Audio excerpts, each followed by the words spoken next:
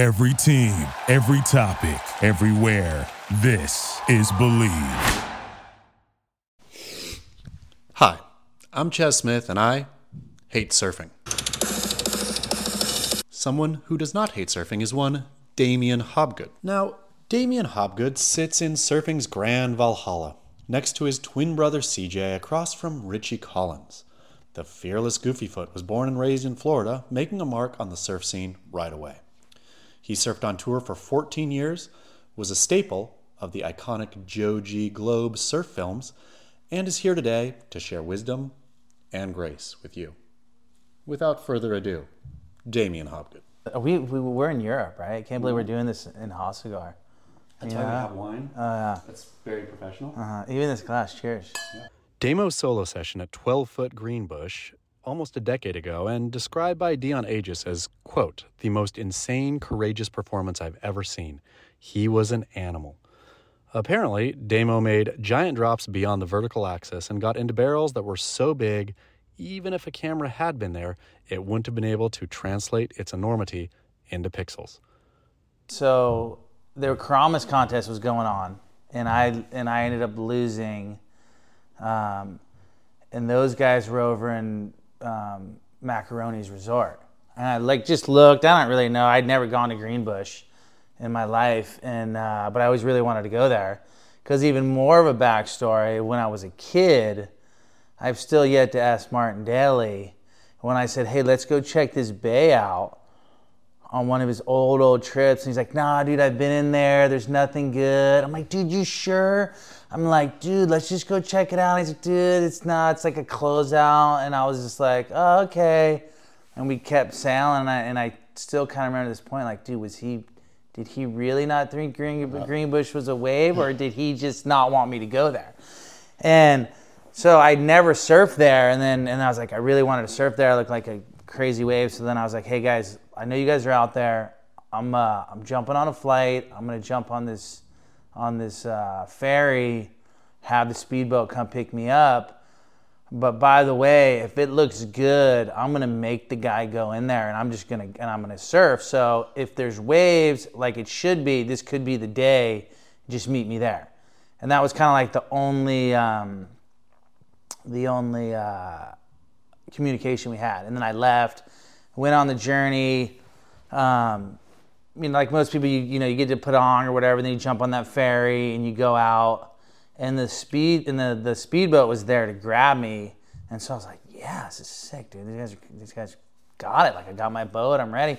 So he starts going, and I'm seeing the swell lines, and I'm like, oh my gosh, dude, it's on, dude. And so I'm like, oh, the guys will probably be there. And then he starts going, and the guy was like, he was trying to tell me no, I'm not going to go in there. Like, I think the guys are here. And I'm like, no. And I'd already remember, like, Martin Daly doing that to me before, like, when I was, like, 15 or 16. So I was like, no, dude, this ain't going down. I'm like, no, dude, my friends are in there. We got to go in there. So finally, like, basically make him go in there. And he just wanted to show me that no one was in there. But when he was driving the boat, he wasn't looking. So I'm pulling my boards out. I'm sticking fins in. I'm waxing up. And I'm thinking, and then like he goes to turn around. He's like, see, no one's here, And I'm all, thanks, bro. And I jump off the boat. And I knew once I was off the boat, he's probably not going to leave me, And I was thinking the guys are going to show up. And it was bombing. I was scared. It was like, it reminded me of Teahupoo a lot. And I was like, wow, because it was weird, because I remember it being like this peak, like kind of coming in this peak, but that day was like, and you can see some videos now, and I think you get a lot of the video of when Nick Von Rupp and his buddy went and surfed there. So it was like that. You can see when it hits that next level, it doesn't really wedge up. It just becomes this long, like, more like a Teahupoo type thing. And yeah, I surfed by myself. I was pretty scared on a lot of them, but it was an unreal session. Was that during the Globe filming, or no? This was. So those guys were there, and they were supposed to be filming, but they weren't there. And I just said, "Hey, look, meet me there." Yeah. Like, meet me there. I'll be there, and And I was like, hey, look, if it's good, I'm not going by it. Like, I'm going to, because I was worried that was going to be the day, and then the next day would be too small, or like the wind or something was going to be wrong. And then basically I just surfed my brains out the whole day, but I kept thinking they were going to show up. I'm like, they're probably going to show up. I bet they'll show up. Then finally it was like 1 o'clock, and I'm like pretty surfed out. It was a long day. It was like, and I was like, gee, maybe they're not showing up. And the wind started coming up a little bit. And so I was like, and the boat driver was getting so over me by then. And so finally I paddled back to the boat and jumped on the boat, went back, and then I saw him at the dock. And I was all, dude, where were you guys? And like, I almost couldn't even tell him. I'm like, where were you guys? Like, dude, we thought the wind was off. We thought it was this and that. And then, and they're like, it was good, huh? And I was all, yeah, dude, it was like freaking good. But I didn't want to like bum them out too much. And I was like, dude, it'll probably be good tomorrow. Like, whatever, it'll be good tomorrow. And then the next day we went there, and it was still pretty good. It'd come down a little bit. And then that's when we shot all that footage. So that's when, Dion described you as a man possessed and rode one wave Dion described looking like Black Death. Do you remember that wave? I don't really remember, but I was just thinking like, it looked like death the day before. Yeah. And I was like, this is actually pretty fun. You know, like this is more, more manageable, a little more. And I kind of like understood what the wave was doing a little more. But yeah, I was stoked. It was an unreal sesh. Where did you get the taste for that kind of wave? Growing up, being born in Florida, like, where did the hell charge? I mean, because I think both you and CJ have developed that reputation of a fearlessness. Where did that come from? I'm not sure. I kind of just think that more along the lines of like, hey, I might never see this wave again. I might not ever have this opportunity again. Let me just go see what happens. Kind of almost the same way of when I pulled in the bay that morning, and I was just like, dude, I don't care. No one's here. I might never see this wave again. Tomorrow's not a guarantee. It could be blown out and flat. Like, I'm just going to go out. Okay, continuing on with Dion. I asked Dion what we could learn from Damo, and he said how to be a man, and an awesome, loving, caring gentleman that is also tough and strong and crazy as the manliest of men. Dion Agius.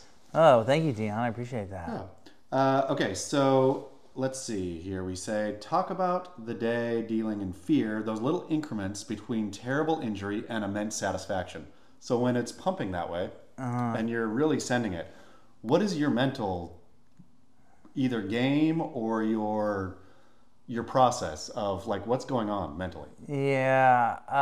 Well, I mean, I think we're, in life in general, we're always playing like the risk to reward, in general, like I could risk this and this could happen. Is the reward good enough? And so I think we're always kind of playing that. But then once you kind of do that math and you're like, I could get the wave of my life. Like this might happen, but I could get the wave of my life. To me, that's worth it.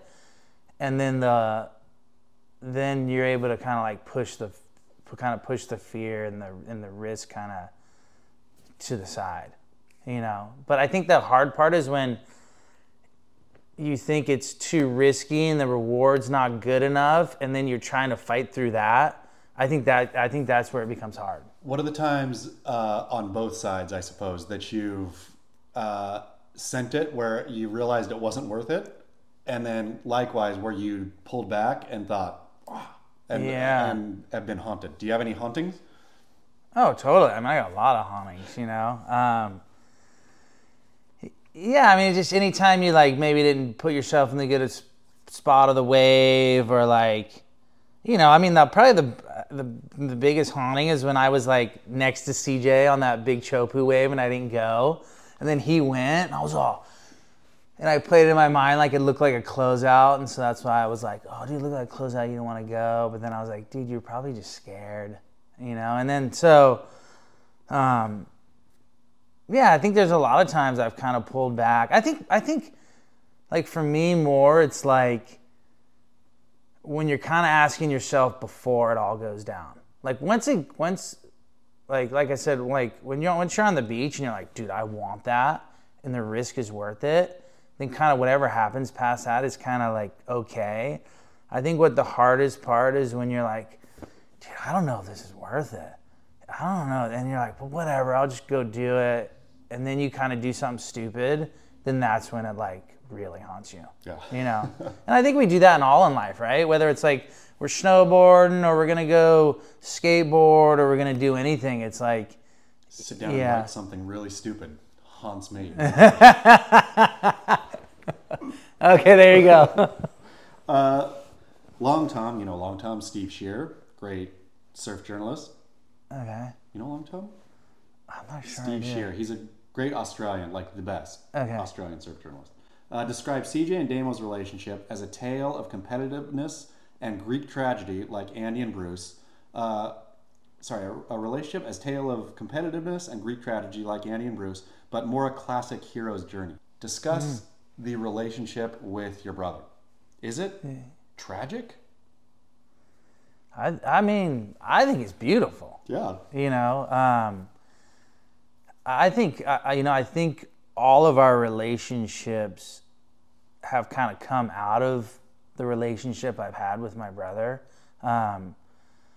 where a lot of people can't understand like that you can actually not necessarily agree with someone, not even really like the person, but like you could still totally love the person. You could still have this like really like deep foundation of being there for each other, but like in a sense of almost like at times like kind of despising each other in a sense. And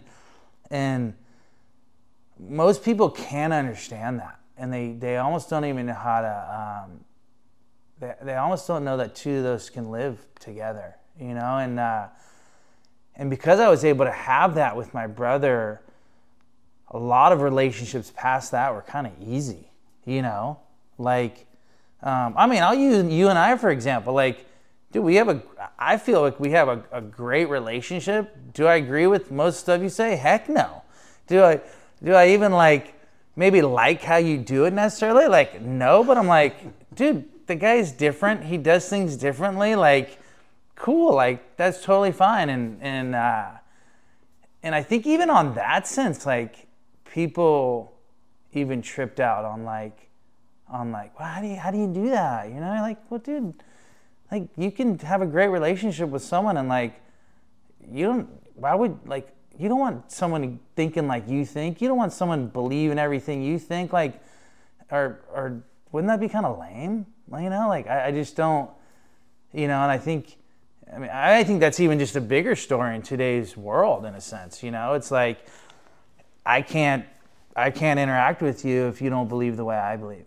And I think through that process of my brother, I've been able to have some really, really good relationships that I probably would never have if I didn't understand that, you know. I love that, especially this day and age when everything is exactly. So, like, if I don't agree with you politically, even, like, on one simple thing. Yeah. Atomic bomb to anyone that disagrees with me politically. It's wild. You're missing out on everything. It's wild. I think about it and go like, wow, dude, you could have the best relationship with that person, and because that one little thing, like, stopped you, like, gosh, what are you missing out on, like you said? Yeah. And I think even on that, like, as a premise, is why I enjoyed our relationship so good. It's just like, wow, dude, you thought that, or what the, like, well, it's interesting, you know, and like, so yeah, I think that's where a lot of the beauty lies, you know, even to a point of like, even our competitors didn't know how to take it, you know, like, well, you guys were just yelling at each other and you wanted to rip his hat off and like, dude, like, are you guys okay? You know, we're like, nah, we were just kind of getting it out. Like, we were trying to be like kids again. Like, because when you're a kid, you actually do that to your best friend all the time. But like, and so it was like, so a lot of times it was I think it was hard for people to understand. I love it. You know. Talk about CJ's accidental world title. Why was Damo surfing a pipe? while his brother was winning at sunset. That was being selfish. It was being selfish and thought mainly getting a barrel of pipe was going to be way better. Was it? No, in hindsight, it wasn't. But when you're, probably a cocky little punk, it seems better. Did it bug you that CJ won? I was super stoked he won. Yeah. It kind of bugged me that I wasn't there. Mm-hmm. It bugged me that I wasn't there to experience that moment. I think it's no different than when you look back on any relationship or anything you done, you're like, dude, I was so selfish. Dude, I was a selfish punk for I didn't even care about that person. That's kind of how I look at it. Yeah. But I mean, I've done selfish things before, and I'll probably do it again.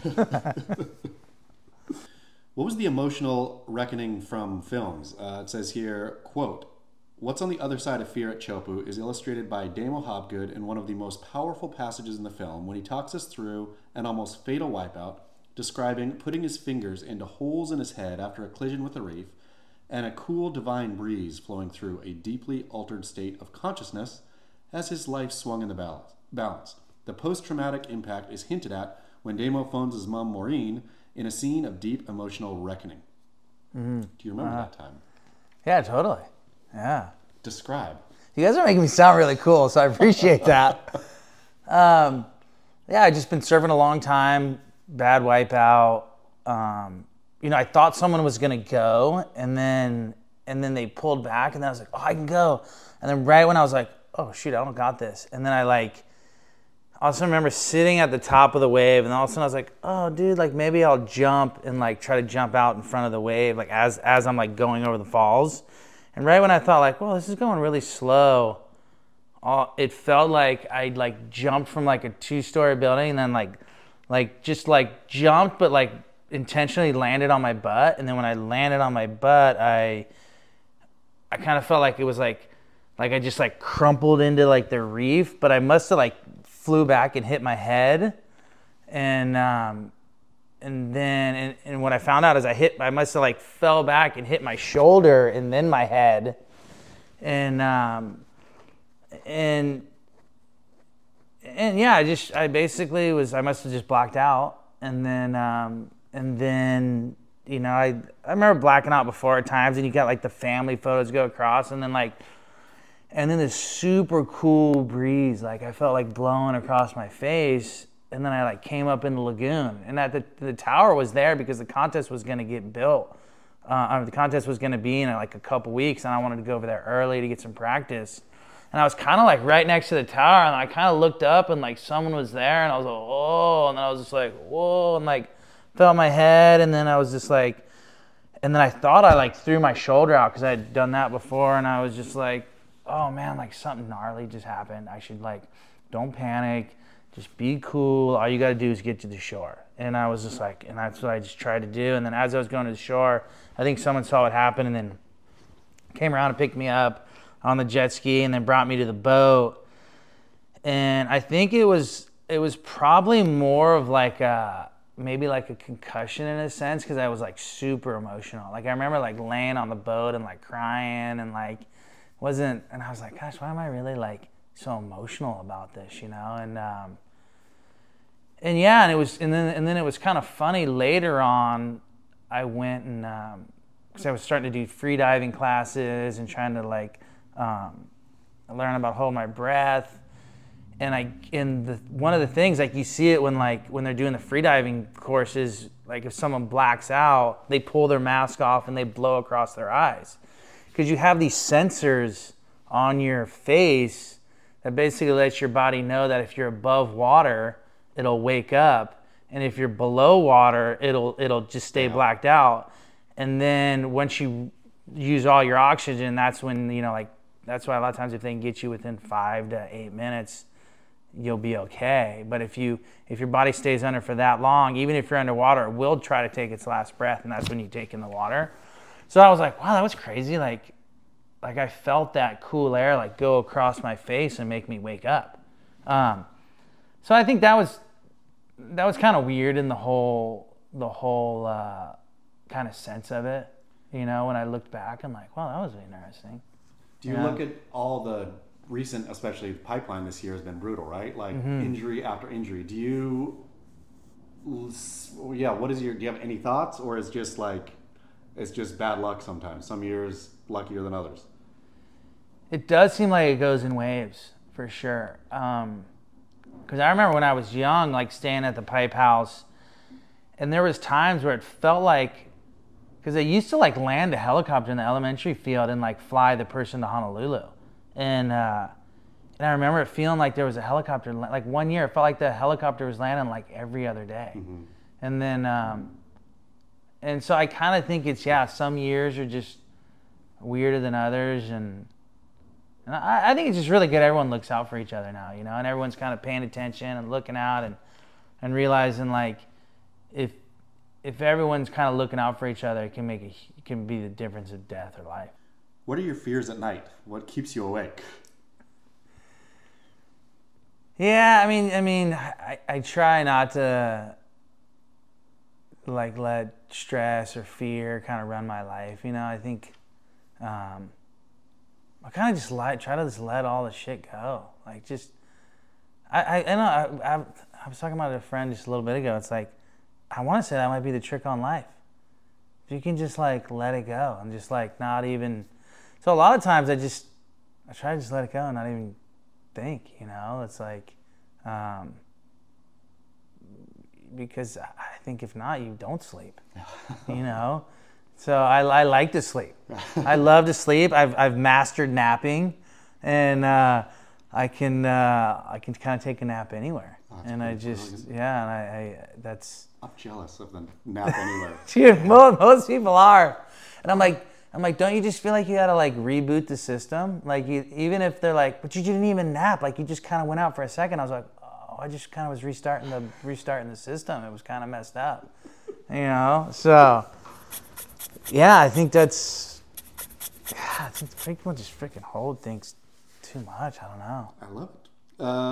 When you need to put your mind in a good place, what beautiful memories do you revive? Yeah, so there's definitely beautiful memories. It usually starts with gratitude. Just really all the things I'm thankful for, all the beautiful things I've experienced. It's maybe it's calling back on those sessions of just really, really cool moments, or that's the trick on life too. And trying to make new ones too. It's just starting. It's just starting. Do you have a fear of being broke? Not so much for myself, but for my kids and stuff. I kind of, I think it's wanting to provide like for them, but also in a sense of like not just making them work for it and earn it. But yeah, so I like to provide. Most men like to provide in that sense, and so I think that's where the fear comes. I don't really totally feel like it comes from like a personal being broke, because it kind of feels like I can live anywhere and kind of do anything and not and I don't really stress on that so much for myself. I got worst case scenario in my mind of being in Vegas and dealing blackjack and living in some shit hotel and thinking, oh, I could do that. Worst case scenario, I'm pretty good. Okay, last one here. What childhood dreams have stuck with you? Weren't fulfilled maybe, or were fulfilled, or... Sure, or is there anything that you wanted to be or do? Like your little baby Damo. Like, is it still like, I mean, are you searching for something? Is there an experience? Is there a becoming? Is there still that rosebud? Yeah. Well, I mean, it's, it's kind of, I don't know, like they kind of live in like weird parallels there, because like, I feel like you should still be dreaming even as an older person, you still should have dreams and aspire to do things, or, look forward to something. It's something like to achieve. And, what is it? Okay, so what is that? What is the new dream? And really, like, so the new dream is really just it's kind of the opposite, and that's why I say it kind of lives in these two, because it's really like living like really simple, really just, it's almost opposite of what a dream looks like. It's like not feeling like you need to get something to like fulfill your life, or if I make this, then that'll be, because when you're younger, I think a lot of times it's like, if I achieve this goal or this dream, then that's what's going to change my life and what's going to make me happy, and like all these things. And that's great because it helps you achieve things. But I think as you start doing that, your dream starts going the other way, on a sense of like, you really just want to enjoy each day. You want to take advantage of each day of like, hey, look, I want to go surf today because who knows, I might not even be able to surf tomorrow. Like, oh my gosh, I can go on this trip to go snowboarding in this mountain. Like, dude, I've never been to this mountain. Like, let's go, And so it's like, so then it becomes this almost simplistic way of like, almost just like bringing everything back and just enjoying every moment, and not thinking about this just dream that I got to achieve.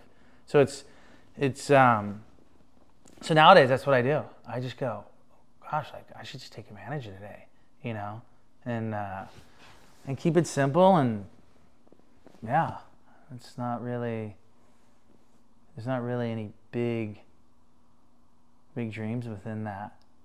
Fishing. Yeah. That's what I mean. Like, it might just be I'm going to go fish tomorrow. Like, it might be just like, cool, I'm going to go fish. Like, take advantage of that. Hey, look, I drove down to the beach and the waves looked really fun this morning. And then like, well, I can get out and surf, And like, and so they're, in my eyes, they're like dreams and they're really cool. But I know in everyone else's eyes, and it's even hard to even go like, oh man, what have you been up to? Like, what? And you're like, dude, it ain't really much. Like, it's not really that much to talk about. But for me, it's been rad. Like, I went down to Seaside and I surfed, and I went over here and this was like this weird little sandbar, and I went up to Mammoth and snowboarded, and like, dude, that was super cool, and like, dude, it was awesome. And most people are like, dude, the snow sucked. It was freaking Mammoth. Like, what are you talking about? And it was Seaside. Like, what? Like, don't you surf like really good waves? And you're like, no, but it was really fun. So it's kind of like I don't know, it's kind of like an oxymoron, I guess, on the dream sense. I love the oxymoron. Ladies and gentlemen, Damien Hobgood.